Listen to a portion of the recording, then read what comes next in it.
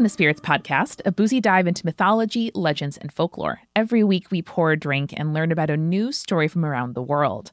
I'm Amanda. And I'm Julia. And Julia, this episode, it's kind of creeping up behind me, just out the fields of my vision. And it's trying to teach me some kind of moral about how to stay safe in the world. It's a boogeyman. It's the Boogeyman. Yes, Amanda, this week we are talking about the Boogeyman or the Bogeyman, but because we're from the US, we're probably going to say Boogeyman for most of this episode. But when we're talking about the Boogeyman or the Bogeyman, we are talking about these spirits or monsters whose basically, as you summed up so beautifully, main job is to scare children into good behavior. This is something we have talked about a bunch on the show. One of my favorite examples of this trope so far has been the story Leah Lem relayed at the end of our episode about Paul Bunyan and all of the indigenous folklore and ways of knowing that she grew up with, all of which are technology to help keep kids safe and impart, important lessons. Yes. And I think that is a very much a global phenomenon. So when we're talking about using stories to teach lessons to children, that is something that you can find across the world in various different cultures and stuff like that. The interesting part about the boogies or the bogies is whether it is being on time or not going places they aren't supposed to go. The boogeyman is designed to use fear to get children to act a certain way. But what we're talking about today is it comes in very various names. We're talking about boogeymen, we're talking about nursery bogies, nursery sprites, and even bugbears. Now, these are very specific to when we're talking about these specific phrases like the boogeyman, the bogies, the nursery sprites, the bugbears. These are very specific to both England, the British Isles, and North America, specifically the United States. So I am very excited to kind of dig into those specific stories and these figures. But Amanda, when you were growing up, did you have any kind of boogeyman that your parents told you about or used to scare you into good behavior?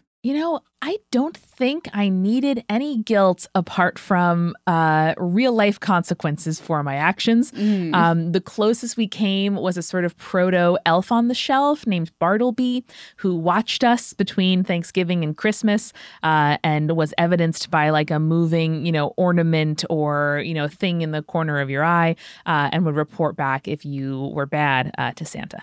Still can't believe that your mom invented the elf on a shelf before Elf on the Shelf. Truly wild to me. I saw people manufacturing it. I'm like, how they know about Barnaby? Barnaby, not Bartleby. Bartleby is Melville's short story about anti-capitalist protest. Amanda, you also had a fear of your basement steps, if I remember correctly, too, which I think will become somewhat relevant as we start to tell stories of the various boogies and bogies. Oh, yeah. I didn't even put those two together. But you know what? It is dangerous to walk down the basement steps without a light on. Exactly. So that is good. Yeah, just a general of the dark. I think more sort of put together images I saw from pop culture with my grandma's house had some of those sort of storage cabinets under the eaves of the roof.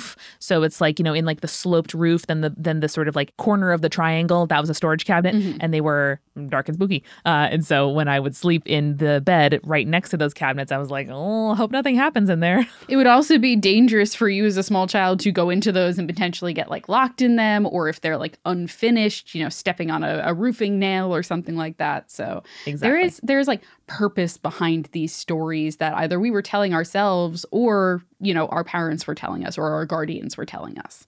Well, maybe we'll unlock some memories as we go through the episode, but I'm excited to learn. Yes. So, Amanda, somewhat unsurprisingly, there are a lot of different types of these creatures with a lot of different names. But for the most part, what our modern understanding of the bogies is, like I mentioned before, is very much a British tradition. So we tend to divide them into two different categories. There are general scare tactics, which is if you don't behave, then you're going to get snatched up by the Naki bow, right? Or it is a response to specific threats, which is keep away from the mines or else bloody bones will get you.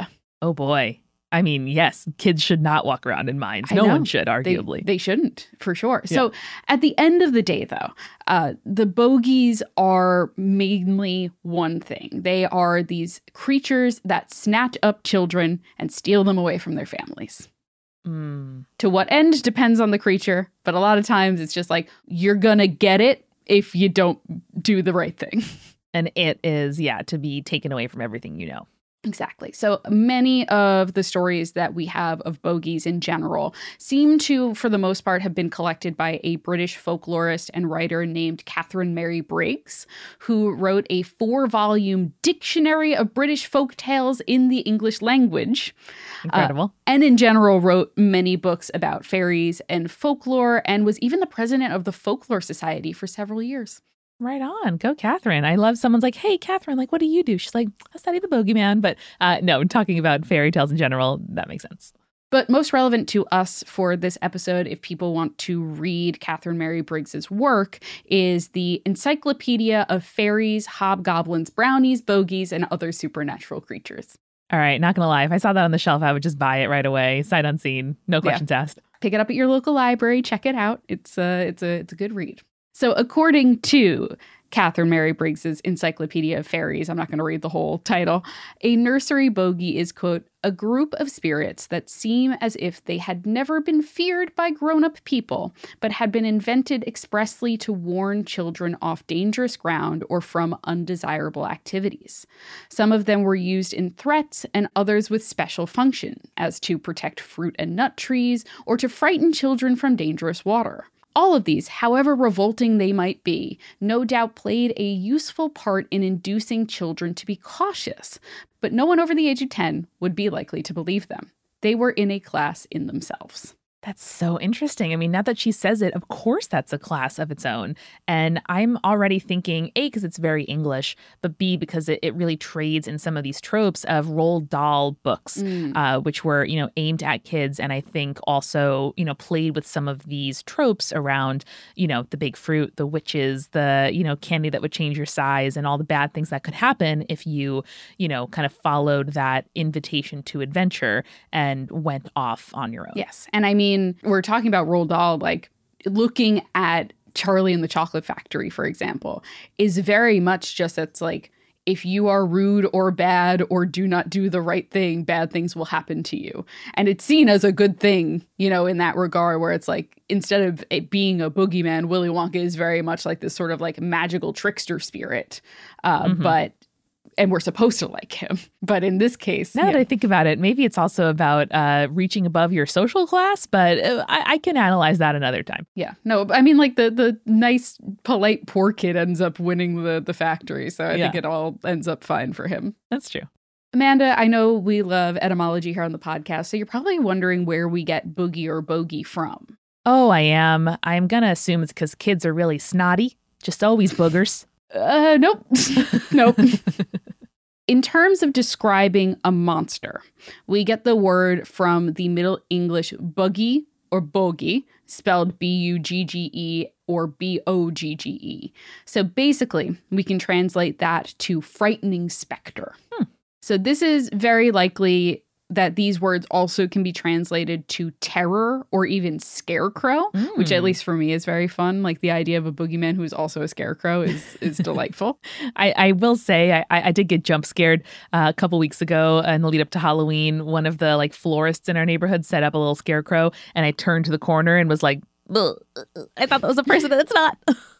I was picking up food for myself and Jake, and he had band practice last night, so I was picking up for everyone. And I went to the taco place that we ordered from and then turned around to leave, and there was like a big skeleton that was like dressed in like a sombrero and had a guitar, and I was like, huh, oh, okay, you're not a person, that's fine.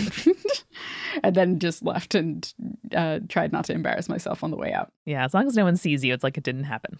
Luckily, there was no one else in the restaurant besides the workers, so at least they got a good laugh of it. But otherwise, I was fine. Yeah, I'm sure they see it 20 times a day. So these words, the buggy or the bogey, this is where we get kind of the iteration of the bogey, which is the bugbear, which comes from the word buggy and combines it with bear, but specifically not just like a bear, a demonic form of a bear that supposedly eats children. Oh, okay. Yeah, because that was definitely like a thing in the British Isles at the time, was like this idea of like, ooh, a bear spirit that would potentially like eat kids, you know? A bear. Werebear, Werebear, or dire bear, I guess, too. Like the idea of like this like bigger than bear. Forest creatures of old, I get it. I mean, me now, just want to cuddle them. That seems ideal. I'm trying to turn my house slowly into a bear den, but that's just me. You know, like if bears are so bad, then why are their ears shaped like that? They're too cute. That's something I ask myself every time I see that meme. It's like, these are the hard questions. Yeah, like why would they look so fuzzy and like kissable if I can't get that close to a bear? Seriously. It's not fair. Not fair. It's not fair. So we also get the word bugaboo, which has similar meanings to both bogey and bugbear, which kind of arises as a alternative version to the bugbear. But all in all, from their early usage, they in general have meant an object of dread of some kind. Like they have always come from a word that means like, this thing's bad. That's so interesting, Julia, because I, love our etymology here, lover of words. I will often hear people describe things like, oh, that's a real bugbear. Like that's really just kind of like sticking in my craw. It's really like on my mind. And now that you say it, like it makes all the sense in the world that the answer is, oh, it's like something that causes you anxiety, something you dread, something you don't want to deal with. And that makes that phrase make so much more sense to me. Isn't language wild? Isn't it so cool? Language is so fun. So we, Amanda, in general, used bogey, nursery bogey, and that kind of thing before we started using the idea of the bogeyman or the boogeyman for our United States listeners. It is this kind of like natural next step once individual bogeys in general started merging together and then melding into this single, more general, uniform entity. So this change probably happened around mostly the early 20th century as a lot more of these like generalized bogeys begin to be rolled into the boogeyman as we understand him. And this sort of general boogeyman is often a monstrous male figure, usually with sharp claws, sometimes sharp teeth as well. And like his predecessors, who we'll talk about in a little bit, he carries children away, sometimes in a bag, sometimes not. Interesting. Let's talk about some of these predecessors because we can kind of see where the individual bits of this bogeyman or boogeyman come from. And as we go through these, Amanda, I want you to rate them out of 5 in 2 categories, if you will. Okay. First, how successful you think this bogey is at keeping children from doing the thing that they're being warned about. Great. And then number 2, how likely you were to be scared of this bogey if you were a child that was being told this story. Okay. So kids generally, and then Amanda the child. I can do that. So let's start first with perhaps one of the oldest British named bogeys that we have on record, and that is Jenny Greenteeth. Jenny Greenteeth? Yes. Is she going to make your teeth green? That's a great question, Amanda. The answer is kinda. Okay, let's go. So there are a couple of different versions of Jenny Greenteeth with different names. Also was sometimes referred to as the Grindylow, which you might recognize. Oh, and also sure. Nell Longarms. Nell Long? Okay. Are you making this up, Julia? Because this sounds like some English country shit. It is. I am not making it up. It is just God. English country shit. In general, Jenny Greenteeth is used to keep children away from bodies of water where they might drown, often specifically ponds. Julia, I didn't need the bogeyman because I had my Uncle Martin would drown in a well. But before Uncle Martin drowned in a well, he probably heard a story and then did not respond to it about someone like Jenny Greenteeth. That's true.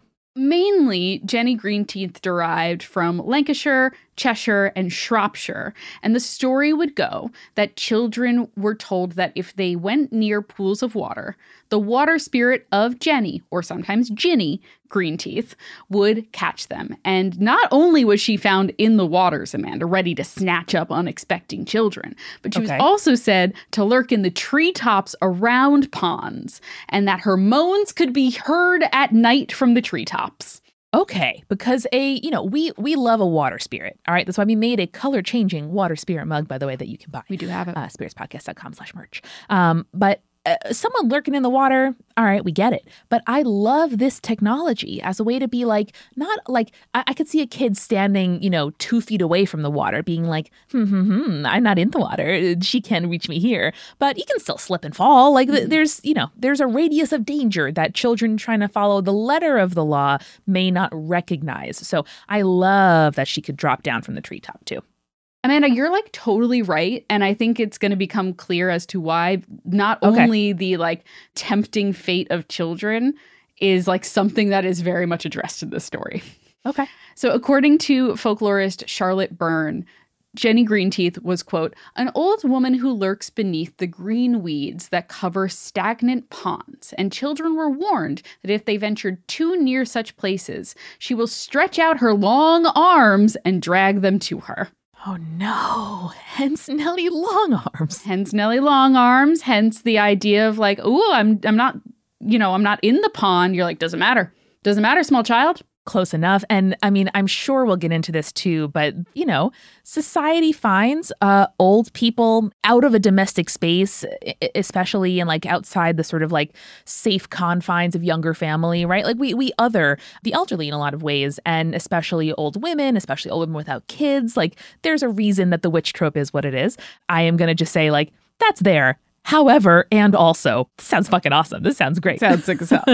So she was also described as, quote, having pale green skin, green teeth, very long green locks of hair, long green fingers with long nails, and she was very thin with a pointed chin and very big eyes.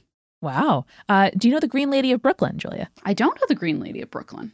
If you want to go ahead and pull her up right now, she's a lovely old lady who lives in Brooklyn, wears only lime green, and her entire house lime green. Yes, I've seen her. I love her. Elizabeth Sweetheart is her name. Yep, she's a real sweetie, and her husband wears mostly, but not only green, and we love her. She's the modern day Jenny Greenteeth without the child killing, probably. Kid snatching, munching. I can't speak to her. I assume she's a sweet old lady, but I'm not going to get milkshake ducked by this old lady.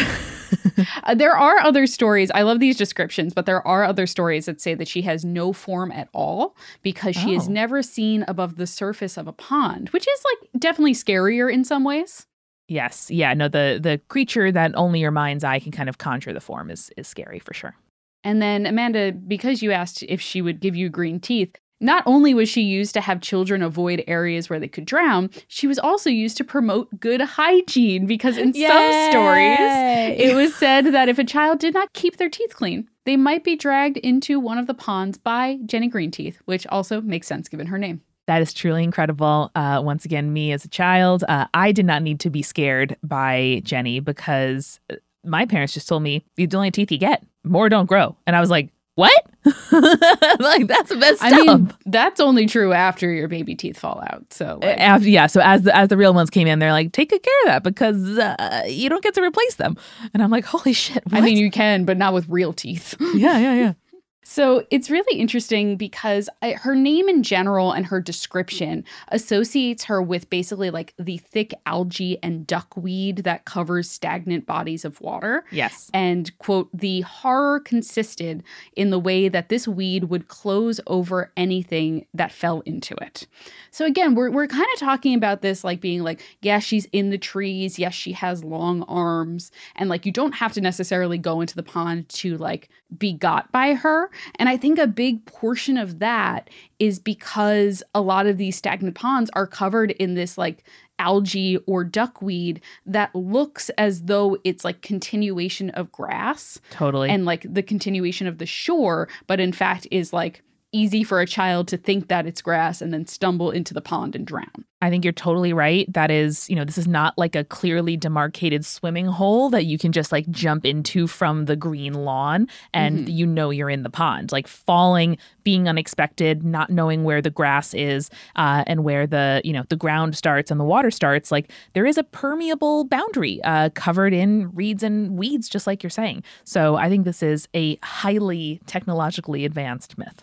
How do we feel on the rating for Jenny Greenteeth? Yeah, this is going to be a 5 out of 5. I love the utility. I love the image of her. I love the idea that I can look at myself a little sideways on my little teethies in the mirror and be like, oh no, plaque, and then like really get committed to brushing my teeth. I will say that this probably wouldn't have scared me. My mom was a lifeguard and raised us all to be pretty fearless swimmers.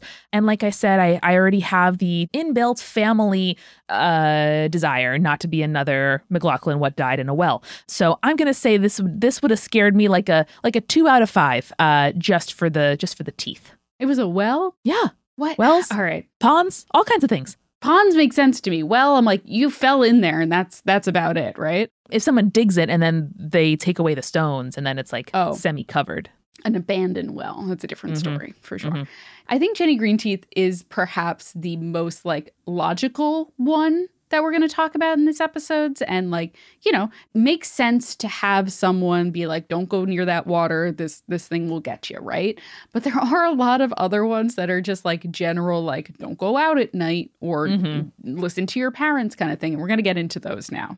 And I gotta tell you, Julia, before today, I really thought that those were limited to like post-1980s kidnapper scare tactics. Because like growing up, those were the stories, right? But like, of course it predates the 80s, of course. So we're also going to talk about the hoobia, which mainly targeted children who did not heed their parents or were like generally unaware of their surroundings. Okay. Which sounds like a recipe for anxiety for me, at least. But I'm tagged in this photo and I don't like it.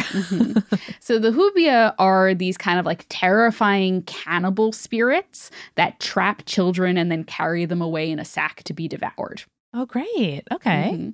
The hoobia, fortunately for most children, is afraid of black dogs because of an English story where the hoobias attempted to eat up a man, a woman, and their daughter, but the dog managed to scare them away every night that they would come for the kid, right? However, the man didn't know that the hoobias were trying to get them, but the dog did. And he became frustrated with the dog's constant barking, not realizing it was keeping the evil spirits at bay, and so kicks the dog out. No, that good puppy's trying to save you. It's sad, yes. There is a darker version where he like cuts up the dog too, but we're not going to talk about that. No. So the hoobias then in the night steal the little girl away to their lair in the sack that they use. Always a sack with these people. There's always a sack, but the man manages to hear her cries while the hoobias are sleeping, steals her back, replaces the daughter in the bag with the dog while the hoobias are sleeping. And then when they wake up and want to go eat the little girl, the dog jumps out and devours all the hoobias. Hell yeah. It's a very like classic English like folk tale about spirits that humans manage to trick. Despite being tricked themselves the first round. Exactly. But in general, like the hoobias are very much like cannibal spirits that steal away children in the night. And that's it. That's the basic premise that's there. And they're scared of dogs.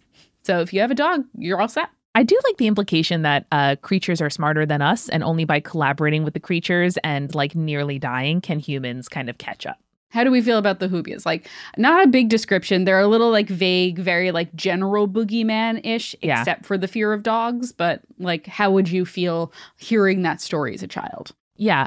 For me, that would have been like a 4 out of 5 effectiveness, because hearing dogs barking, I'd be like, oh, like, is that what they're trying to warn me against? And because I was very allergic to dogs, not allowed to be around them, I like idolized them and wanted to be around them so bad.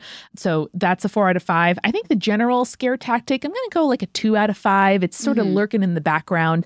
I find it effective when there's something really specific to grab onto. So I'd say a little more effective for young me than average. I think it's also interesting if we're talking about like the effectiveness of it and the fact that the hoobias like steal away in general like children that aren't paying too much attention. The idea of like, if your dog is acting weird, you should pay attention to that, I think is a good general like statement or piece of advice. That's very true. It might be carbon monoxide. Could be. You never know. Get a detector. You should have a detector in your house. Please. You should unplug your toaster when you're not home, and you should get a carbon monoxide detector. That's just common sense. And I think they have like 5-year life cycles. So if you are like living in an apartment and you don't know when that was put in, maybe change it out. I don't know. It's just a suggestion. It's like $15 at the hardware store. You can do it. If you go to the hardware store, they sell the 10-year like carbon monoxide and fire alarms that you should put up in your household. It's the combination Pizza Hut and Taco Bell of personal safety. It is indeed. All right, Amanda. So children in general are afraid of the dark, right? But if they weren't, parents might warn them not to go out after dark because they might get stolen away by Black Annis, also known as Black Anna, Black Agnes, Black Annie, and Cat Anna. Surprised at the number of women so far. Yeah, there's a lot of ladies in this situation. I guess I just sort of assumed this like male kidnapper would be the main thing here. But, you know, the English do love to make old ladies the butt of sort of jokes and stories. I will say also, like, if you're thinking about the period of time where we start kind of seeing bogeys written down, if not like it predating that, but this is the first like written records we're getting of it. A lot of these start in the mid 1500s. So again, this is a period, as we talked about in our Black Cat episode, where it's very much like witchcraft is the devil, focused on that kind of stuff. So there is a lot of women being singled out for being witches and whatnot. So like this is a period of time where we're like in particular targeting women for not fitting expectations. So it does make sense that a lot of these are female spirits or female monsters. Good point. And that does change over time, as we talked about, kind of like the boogeyman becomes more of a male figure. But these early ones, a lot of ladies. All right. So Black Annis is said to be in the Dane Hills of Leicestershire. According to our girl, Catherine Briggs, she is, quote, a cannibal hag with a blue face and iron claws. She dwells in a cave and wears a skirt sewn from the skins of her human prey. Oh, damn. I'm not sure what kind of leather human skin makes, but it seems like there are easier ways. Human leather, baby. Oh, boy. There was a great oak at the mouth of the cave in which she was said to leap out, catch, and devour stray children and lambs. The cave was supposed to have been dug out of the rock by her own nails. Oh. All right. The claws I get, old people's hands look very different to my child hands, even though one day, you know, my lifespan being long, they'll turn into those. So that I get. Nails get gnarled over time. Okay. How did her face get blue? That's my main question. Who can say? It's probably just the same way that Jenny Greenteeth got those green teeth. Just monstrous. But the green teeth, there's chlorophyll. That I understand. That's true. That's and fair. You're in algae water. Maybe mold grows. Maybe a tanning byproduct of the human skin skirt. That's my guess. Or maybe she spends so much time in cave, so pale. Oh, it like reflects blue. Skin looks blue. I see. All right. And as I mentioned, she doesn't just steal children, but also livestock. So if a shepherd was to lose a sheep or a lamb, he might blame Black Annis for stealing it away in the night. That's fair. Certainly not any of the natural predators of lambs that live in England, but this is much better than being like, sorry, boss, I lost one. That's, you know what? I walked past that big oak tree by the mouth of that cave. I fucked up. That's on me. That's on me. Mm-hmm. There are also, Amanda, you're going to get a kick out of this one, a variety of bogeys that are specifically warning children about eating things that they find in the wild or that they shouldn't. Oh, good. Yes, this is excellent. A lot of nursery rhymes I grew up with about what leaves are safe and what berries are safe. So I'm stoked to hear the English versions of this. Well, Amanda, let me tell you about Melch Dick, who, for example, warns children about eating unsanctioned nuts. England loves to use the word dick simply to mean Richard. Mm-hmm. Is this intentional? Yeah, so I don't know, but unsanctioned nuts does remind me of a Chuck Tingle novel. So now I'm just going to be thinking about that for the rest of my life. Mm-hmm. Now, Melch Dick is, quote, the wood demon. Sure. No, this has to be intentional. Okay. Who protects the unripe nuts from children in the West Riding of Yorkshire. If you are a farmer or cultivate trees, I understand that they are valuable and you want to make sure they ripen all the way. I don't know what kids are walking around like excitedly scouring trees for nuts, but maybe that's just me growing up in a post-industrialized capitalist society where I could have like, I don't know, peppermint patties instead of unripe walnuts or something. Well, you know what the thing is too, Amanda? Like I was a child that loved wandering through the woods. Yes. And if I saw like berries that I knew were safe, which we'll get to, I would eat those berries, you know, but that's like sweet. You know, those are in the woods, yeah, you know, I don't know. And easy to eat. But like, I feel like, you know, if you bring like a bunch of nuts home and you roast them on the fire, you crack them open, like that's a good time. Okay. I mean, it's nutritious, certainly. Okay. All right. Sorry. I'm getting all mixed up in the practicalities of this nut demon. Well, Amanda, Melch Dick is not the only nut demon out there. Tough. I can't. You said Melch Dick 3 times so and that just broke you. Know. And now I've summoned him. So through most of the North Country is a female spirit who's called Churn Milk Peg. Churn Milk Peg! Yes, and she is the one who, in the North Country, protects the unripe nuts from children. Churn Milk. So, okay, so I mean, these are all like shortened servant names also, Peg and Jenny, things like that. A lot of class differences here. Does she like protect the milk from going bad and like from the butter from curdling and stuff like that?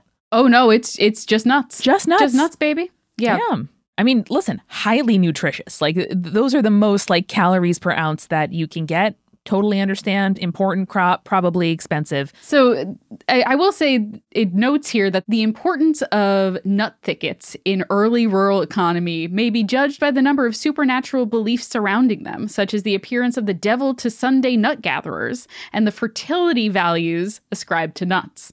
Amanda, how do you feel about Melchstick? I'm too shaken by these names. No, I think this is incredibly funny. I love agriculture and agricultural economics. Agronomics, actually, they're called. I am very excited and going to give all of these a 5 out of 5, -1 to Melchstick for making Julia say that phrase, and now me so many times. Now, similarly to Melchstick and Churn Milk Peg is the Gooseberry Wife. Oh, okay. So she is specifically known on the Isle of Wight. Yes. And takes the form of, get ready for this, an enormous hairy caterpillar who guards the gooseberry bushes from children who might eat them without permission. Oh, love her. Whose wife is she? The wife of the gooseberries. Wow, so cute. I love a big caterpillar. I find the gooseberry wife interesting.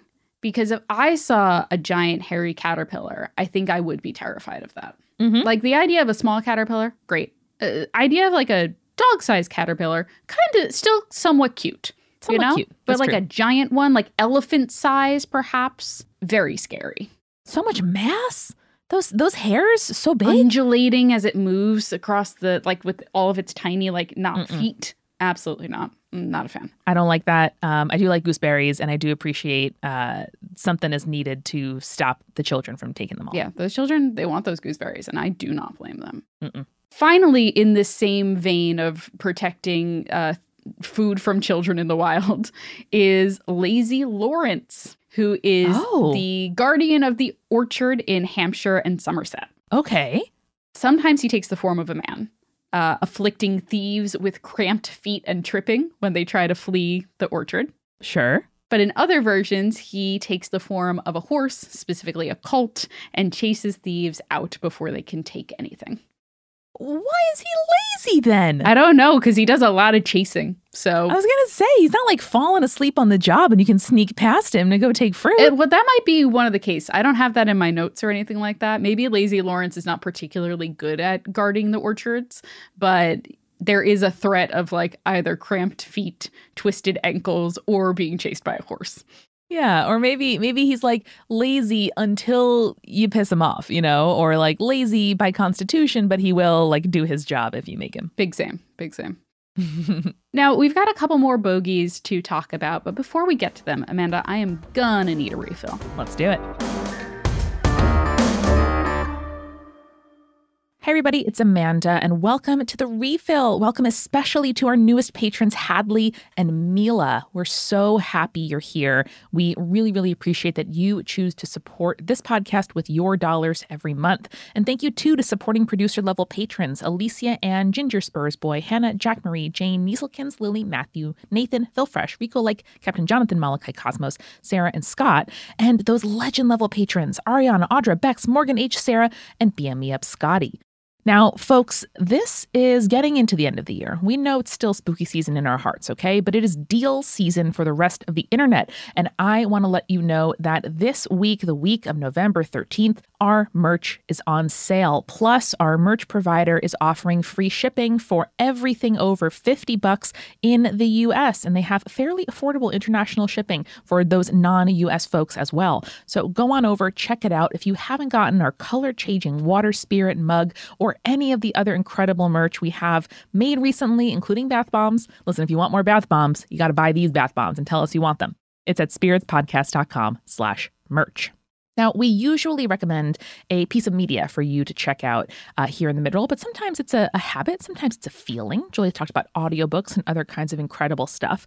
And this week, I want to recommend that you start the tradition you want to see in the world. Okay, my family's gone through a lot of changes over the last few years, and our traditions have kind of fallen away as people have moved and gotten sick and gotten older and houses have been sold.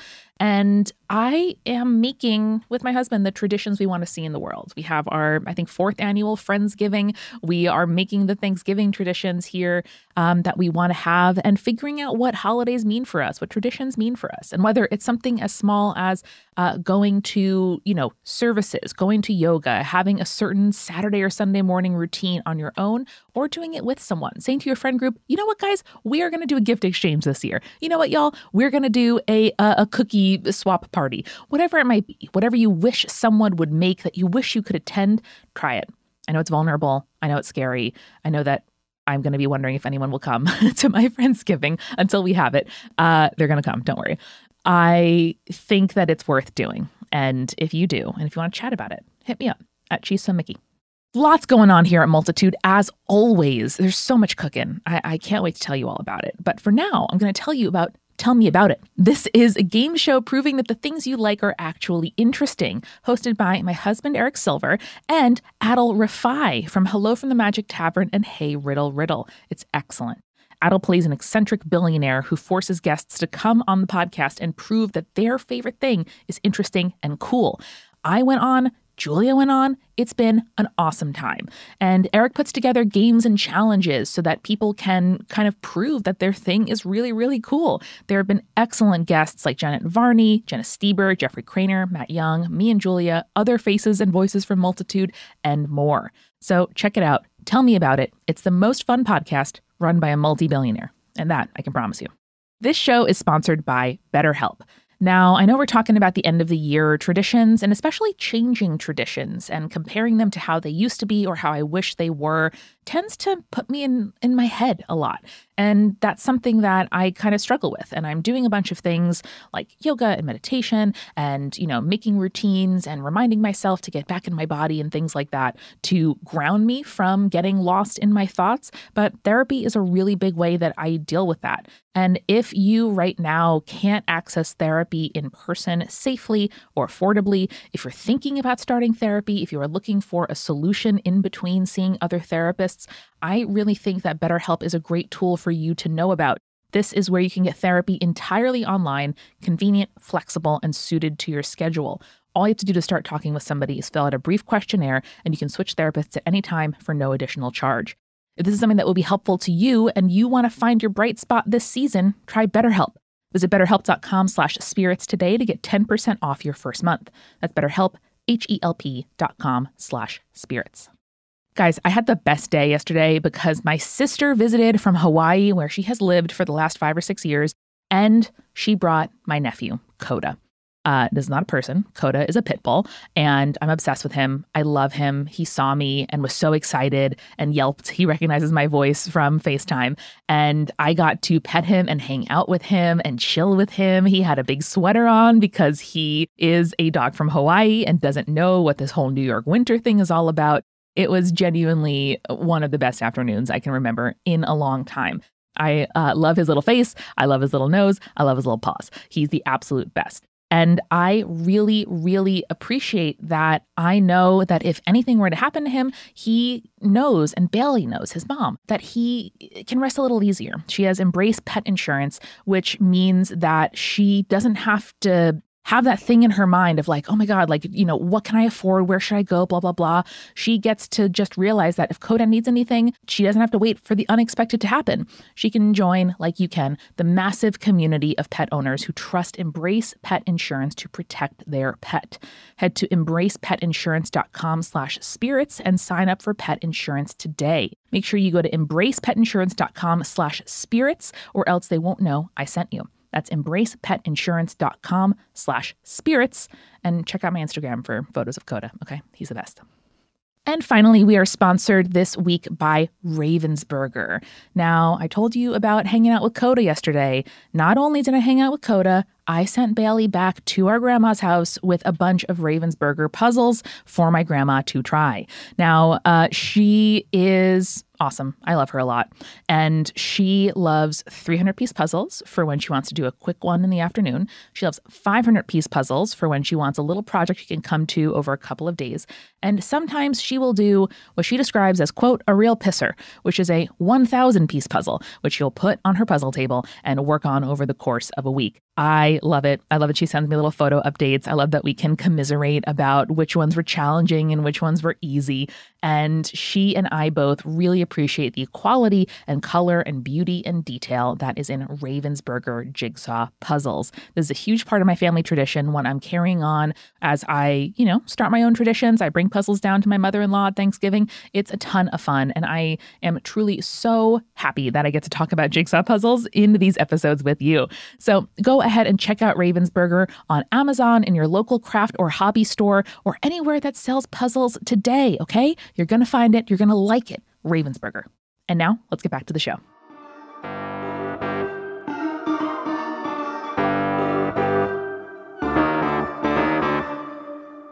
So, Amanda, I went for this episode for a cocktail that I really love because it is so vibrant, yet so delicious. And a lot of times, bright cocktails make people nervous because, in general, they think it means it's too sweet or it's like artificially flavored or whatever. But I think this one is super yummy because part of the reason I really like Midori in my cocktails. I know that might be like a hot take, but I think Midori is a really good, not main liquor, certainly, but a good flavor and additional booze to add to your cocktails. You're allowed. I know. This is how I came out in favor of blue curacao. I think it's just fun to have blue drinks, and curacao is not terrible necessarily. It's the same as triple sec or regular curacao. So why not use it? Why not make more things blue? That's my question. You're an adult. You can do whatever you want. Yeah. And now I'm saying, hey, why not make more things melon flavored and also bright green? So for this cocktail, which I am calling the Boogeyman, gotta be. It is gin, Midori, some lemon juice and honey, and of course a little bit of egg white for a nice froth. The best part about adding egg white to a cocktail is how frothy and delicious it turns out. And hey, if you're vegan, don't worry. You can use aquafaba as an alternative for the froth if you can't use egg whites. And it doesn't add too much flavor to it. And it doesn't get that sometimes using egg whites in cocktails makes the cocktail have a little bit of a musty smell almost. And aquafaba kind of avoids that. So if you're a little icked out by the idea of egg whites in your cocktail, aquafaba, baby. Give it a go. That's just chickpea juice. It's a seriously helpful ingredient for vegan bakers. It's incredible. Now, Amanda. Yes. With the Boogeyman cocktails in hand, I am going to have us play a little game. Ooh, let's do it. So, Amanda, you've been learning about various different types of bogeys and other spirits, but I want you to come up with some of your own. I can do this. All right. Old woman plus color equals Boogeyman. So I'm ready. Or man plus sack plus other thing equals Boogeyman. We know the calculation. We know the equation now. So I can do this. So I am going to give you a thing that you want children not to do because it's dangerous to them or just annoying in general. And I want you to, just off the dome, come up with a scary monster that will stop those children from doing that thing. Let's do it. Number 1, touching a hot stove. Well, Julia, of course, you don't want to get visited by Orange Olga, who is a miniature fox that lives in your walls. And when you come too close to the stove that powers her den, keeps her little den at the back of the stove all warm, she will jump out from behind the stove and bite you. I love Orange Olga. I want her to live in my house. Right? I invite her in. Hey, that girl, sounds great. We'll make some tea. It's all good. I know not to touch the stove, but we'll both be happy. And you can enjoy a nice cup of tea with me. Maybe instead of a fox, I liked the orange. That was the first animal that come to mind. It could be a salamander, like a cool lizard that loves the heat. Like a mythical salamander. Yeah, like a mythical fire-breathing one. Maybe the salamander keeps the stove lit, the oven lit, is the pilot light. So I think I'll land there. I think I'll land on Orange Olga the salamander. Is she lizard size, or is she full human size, or somewhere in the middle? No, I think she's lizard size, but if you piss her off, she will grow. Ooh. Love Orange Olga. Moving on to our next one. Climbing trees. Amanda, how do we stop these children from climbing trees? Climbing trees. Okay. I'm going to say that there is a invisible giant named Gregorith. I'm just doing the Game of Thrones thing where you take a normal name and then they had a weird syllable on the end. And he lives at the top of a hill nearby. And if you climb trees and start disturbing his view, because his view is of the treetops and higher, he will squish you with his big thumb. Ooh, I like that. I thought you were going to go with he will pick you up and flick you across the field. That's good too. But I like the idea of him being like no. And I think having a thumb come down from on high and squish you would scare me as a child. I love that. It's like Bigfoot. Mm-hmm. Fantastic. Love Gregorith. How about number 3, which is playing in the street? How do we stop those kids from playing in the street? Playing in the street. More modern one, definitely. Yeah. I think where I'm going with this one is like there's some kind of like pact or détente where children are allowed to play on the sidewalk and on that strip of grass. But once you step into the street, then you're in the domain of like, I don't know, Steven the city planner. And Steven can take you down into the sewers where his army of albino alligators, that's a real New York City myth, will eat you up. If you step foot into the street, he will suck you into the sewer and you'll never be on the kind of right side of the earth again. That's just Jake if he was a boogeyman, and I love that for him. I want him to have a army of albino alligators. Right? I can see like a little Ninja Turtles crossover event, but that would be too fun, and we need to keep this, serious. Have to keep it scary, yeah. Yeah. All right, how about number 4, which is sneaking out of the house? A real like preteen or teen one for sure, but don't sneak out of the house because... I think this has got to be a shifter in owl form, who the minute you open a window or door, and if you live in a place where screened windows and doors are common, if you open the screen and somewhere, if that doesn't exist for you, such as in England, if you just open it too big that a kid could get out, not a good thing to do, but also to sneak out, then the owl will sneak into your home and steal the breath of all your siblings and parents. Ooh, I thought you were going to say, and then replace you. That's even better. And then you have no home to come back to. Oh, yeah. No, that's really good. Yeah. Like, no, our owl child is in their bed right now. Yeah. Much better. Much better. Or iterating off of that further and combining our two things, squish them together. Owl comes in, steals the breath/memories of you from your siblings and parents. So when you return home, they're like, you're a stranger. Get out of our house. Julia, that's fucked up. Parentheses, appreciative. Thank you. Yes, that's the one. And the name of this creature is, I think, this one I'm going to have to go not a proper name, but like a moniker. This is the... Oh, Yellow Eyes. Right? No, I'm thinking like, the eraser, the like soul stealer, the the legacy remover or something. Like these all sound like a mechanical inventions. Also cleaning products. Right? Yeah. No, let's go with like Breathtaker or Breathtaker?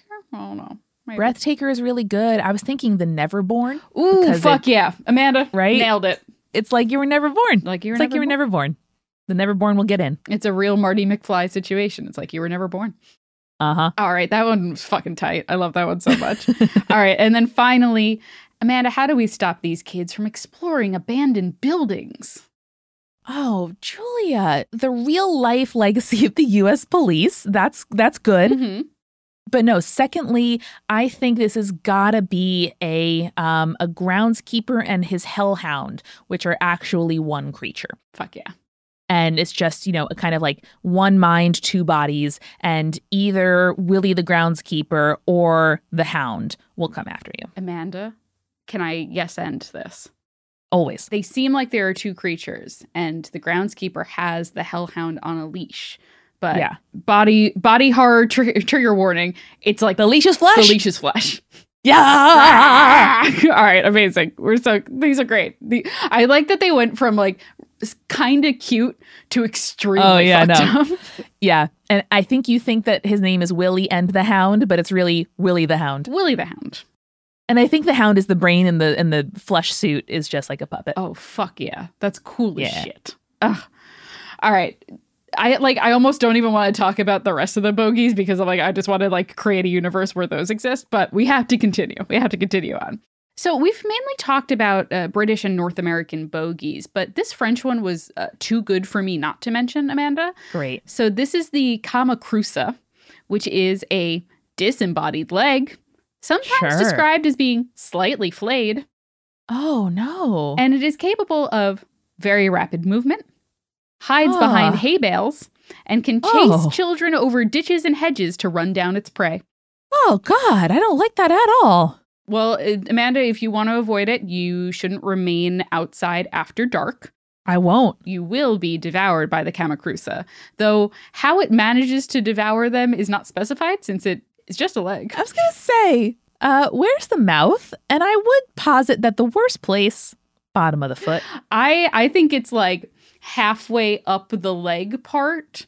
And it like, or where the kneecap is perhaps. In the knee. And then it opens up and it goes. Yeah, in the knee is good. Like one of those tattoos where like when you open your leg, it looks different. Yeah, that's fucked up and I love it. It doesn't specify where the mouth or lack of mouth is. So I don't know. You know, that's okay. We weren't around to ask these questions when this myth was first recorded. So lastly, of course, we have to talk about one of the most memorable ones, one that we have talked about firsthand on the show, and that is Bloody Bones and Rawhead. Bloody Bones, of course, our good old friend. So in general, these two figures are generally warning against misbehavior, but it's also used to keep children from wandering towards dangerous places, staying out past dark, and a new to me one, which is listening at keyholes.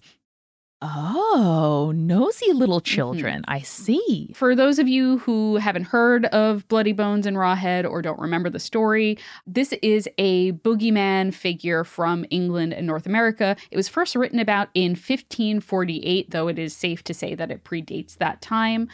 Known as Bloody Bones, Rawhead, Tommy Rawhead, or Rawhead and Bloody Bones hyphenated all together.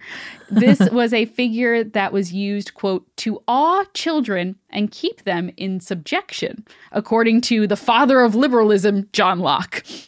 Oh, I didn't know John Locke commented on not economics. Yes, he did. And he was like, and also we shouldn't subject children this way. I mean, yes, he also talked about like preparing children to be like, citizens of capitalism. So like, I get it. I get it. So though it originated in England, it spread to North America. Most commonly, it is retold in the southern United States. And I'll start us off with an old nursery rhyme about the two, which is Rawhead and Bloody Bones steals naughty children from their homes, takes them to his dirty den, and they are never seen again. Oh no, not a dirty den. Speaking of that dirty den, and speaking of the kind of keyhole thing that was new to me, Rawhead and Bloody Bones tend to have layers in dark and forgotten corners of houses, apparently, especially the unoccupied space beneath the stairs. Amanda, I am so sorry to childhood you. Yes. No, getting that hand through the unfinished stairs, that's bad. So if a child were to peer between the gaps in the steps or to look through a keyhole, they might catch a glimpse of a filthy, hunched figure hunkered down on top of a pile of child-sized bones. Yep, that's a very effective image. Good job. Yes, and not only that, he also had a raw bloodied scalp that gives him his name. Yep. And if you meet his eye, a strong, large hand will flash out and snatch up his unfortunate victim to be devoured, adding their bones to his pile. Incredible. This is a very effective myth. Yes, and not just peeking into places that they shouldn't, children also who used bad words or disobeyed their parents were said to suffer a similar fate, with Bloody Bones just like venturing out of his dark hiding place to find the culprit and grab him. Oh no, someone said piss and Bloody Bones is really going to come after him. Yes, it is. It's truly wild. My personal favorite in the United States, at least, as we talked about before, the Rawhead and Bloody Bones are actually two individual creatures, kind of like you created before, Amanda, where they are either two separate creatures or they are two separate parts of the same monster. So Rawhead is specifically like a skull that has been stripped of skin that bites its victims, while Bloody Bones is a dancing headless skeleton that accompanies him. And then sometimes Bloody Bones throws Rawhead after his victims and then goes hum nom nom nom nom. Yeah, it's a real like combo move in a video game that I don't want being thrown at me. The last thing I want to say about Bloody Bones is, particularly this is an American story, but Bloody Bones is said to punish gossips by taking their heads. All right. I think that the removing the head is a very useful consequence for like cursing, gossiping, listening to secrets, and then presumably retelling them. That I get. Yeah. And I think it's like also a child and parent privacy thing where it's like, do not look into our room. We are doing things. The door is closed for a reason. Yeah, there's no iPads yet. We can't give you screen time. We gotta start sort of enforcing some boundaries here. Go read a book, child. So to finish us off, I want to talk about kind of the psychology behind boogeymen, like we talked about in this episode. So like where they come from in terms of parenting and like their effects, basically. So when the boogeyman and bogies in general were first starting to be used, like, as I said, in the 1500s, though possibly earlier, part of their usage made a lot of sense. Like there were a lot of environmental threats and dangers that children needed to be kept away from. And nursery bogies were used as a way to warn children about those things. However, the more modern day boogies and bogies aren't monsters the way that they used to be. We grew up, Amanda, with like stranger danger, with men in vans with candy. And more modernly, we see a lot the like threat of human trafficking and kind of the urban legends that surround that. But at the end of the day, they really do like serve the same purpose, right? So Scientific American did a really interesting piece on what's the boogeyman, which I think really sums it up nicely. So I'm just going to like quote them because they did a fantastic job, which is, the boogeyman is not accidental. It must be triggered. And because of this, it can be controlled, or rather it can be overcome. It's great if you never commit a transgression that attracts its attention, but if you do, you'll have to face it alone. And there's a reason for that. Up until the point that we meet the boogeyman, our parents are a great force in our lives. They typically reconcile most issues for us. But the boogeyman tends to come when they aren't around, or they are powerless to stop it. That's because this is the moment when we need to stand up and assert ourselves as members of the social order. We need to indicate our wrongdoing. It is only by understanding our missteps and accepting ownership for them that we can vanquish the boogeyman. It is the first reconciliation that we manage, a danger that we face and conquer. And they go on to talk about how that's specifically around the 2 to 3 year range, where is a milestone of being like, oh, my actions have consequences, and like realizing that as a developmental mental thing for children is extremely important, which is why these kind of boogeyman stories were used for a lot of cultures around the world, and specifically for children. Fascinating. And one of my favorite genres of your urban legends that you conspirators have written in with are as you become parents or have friends who have kids or get in a position of caretaking kids, what you find yourself retelling and parroting. Because, it is those stories that suddenly in the moment you're like, oh, wait, I better tell you why the dark is scary or under your bed is scary, so you don't reach under there and then topple out of the bed when you're in your big girl bed and there's no more sides to your crib. It is a technology. Storytelling and narrative is how we create and enforce and transgress the boundaries of society. And I could not be more fascinated to hear from folks about the sorts of bogey and boogeyman stories that they grew up with or perhaps didn't, and what your reflections are on that now. Yeah, and I think it's really interesting too, because as we have modernized the boogeyman, we have definitely gone away from a scary monster that only children would believe in. And now we have gone kind of much darker, where it's full ass adults hear these stories of boogeymen, quote unquote, where we're talking about, child snatchers and human trafficking and guys with candy and stuff like that. Those are very human monsters. We have gone away from the supernatural boogeyman, and we've created this kind of boogeyman that could be anywhere, not just in the dangerous places. And I think that's really interesting. And playing to societal biases and societal fears. Mm-hmm. They're not lurking in the reeds anymore, but instead lurking in the malls and things like that. But I think in one way it updates to reflect the sort of terrain of modern life. In many ways, things are safer. We have fences, we have safety standards, we have, ways that farms are not integrated with society nearly as much anymore. So in a way, it's a modern myth for a modern time. And I think that this will open up even more thought as we do our urban legend episodes about the purpose of some of these myths beyond just kind of titillating and scaring your friends in middle school. So next time that you think you hear something go bump in the night and you remember a story that your parents told you. Oh no. Remember, stay creepy. Stay cool.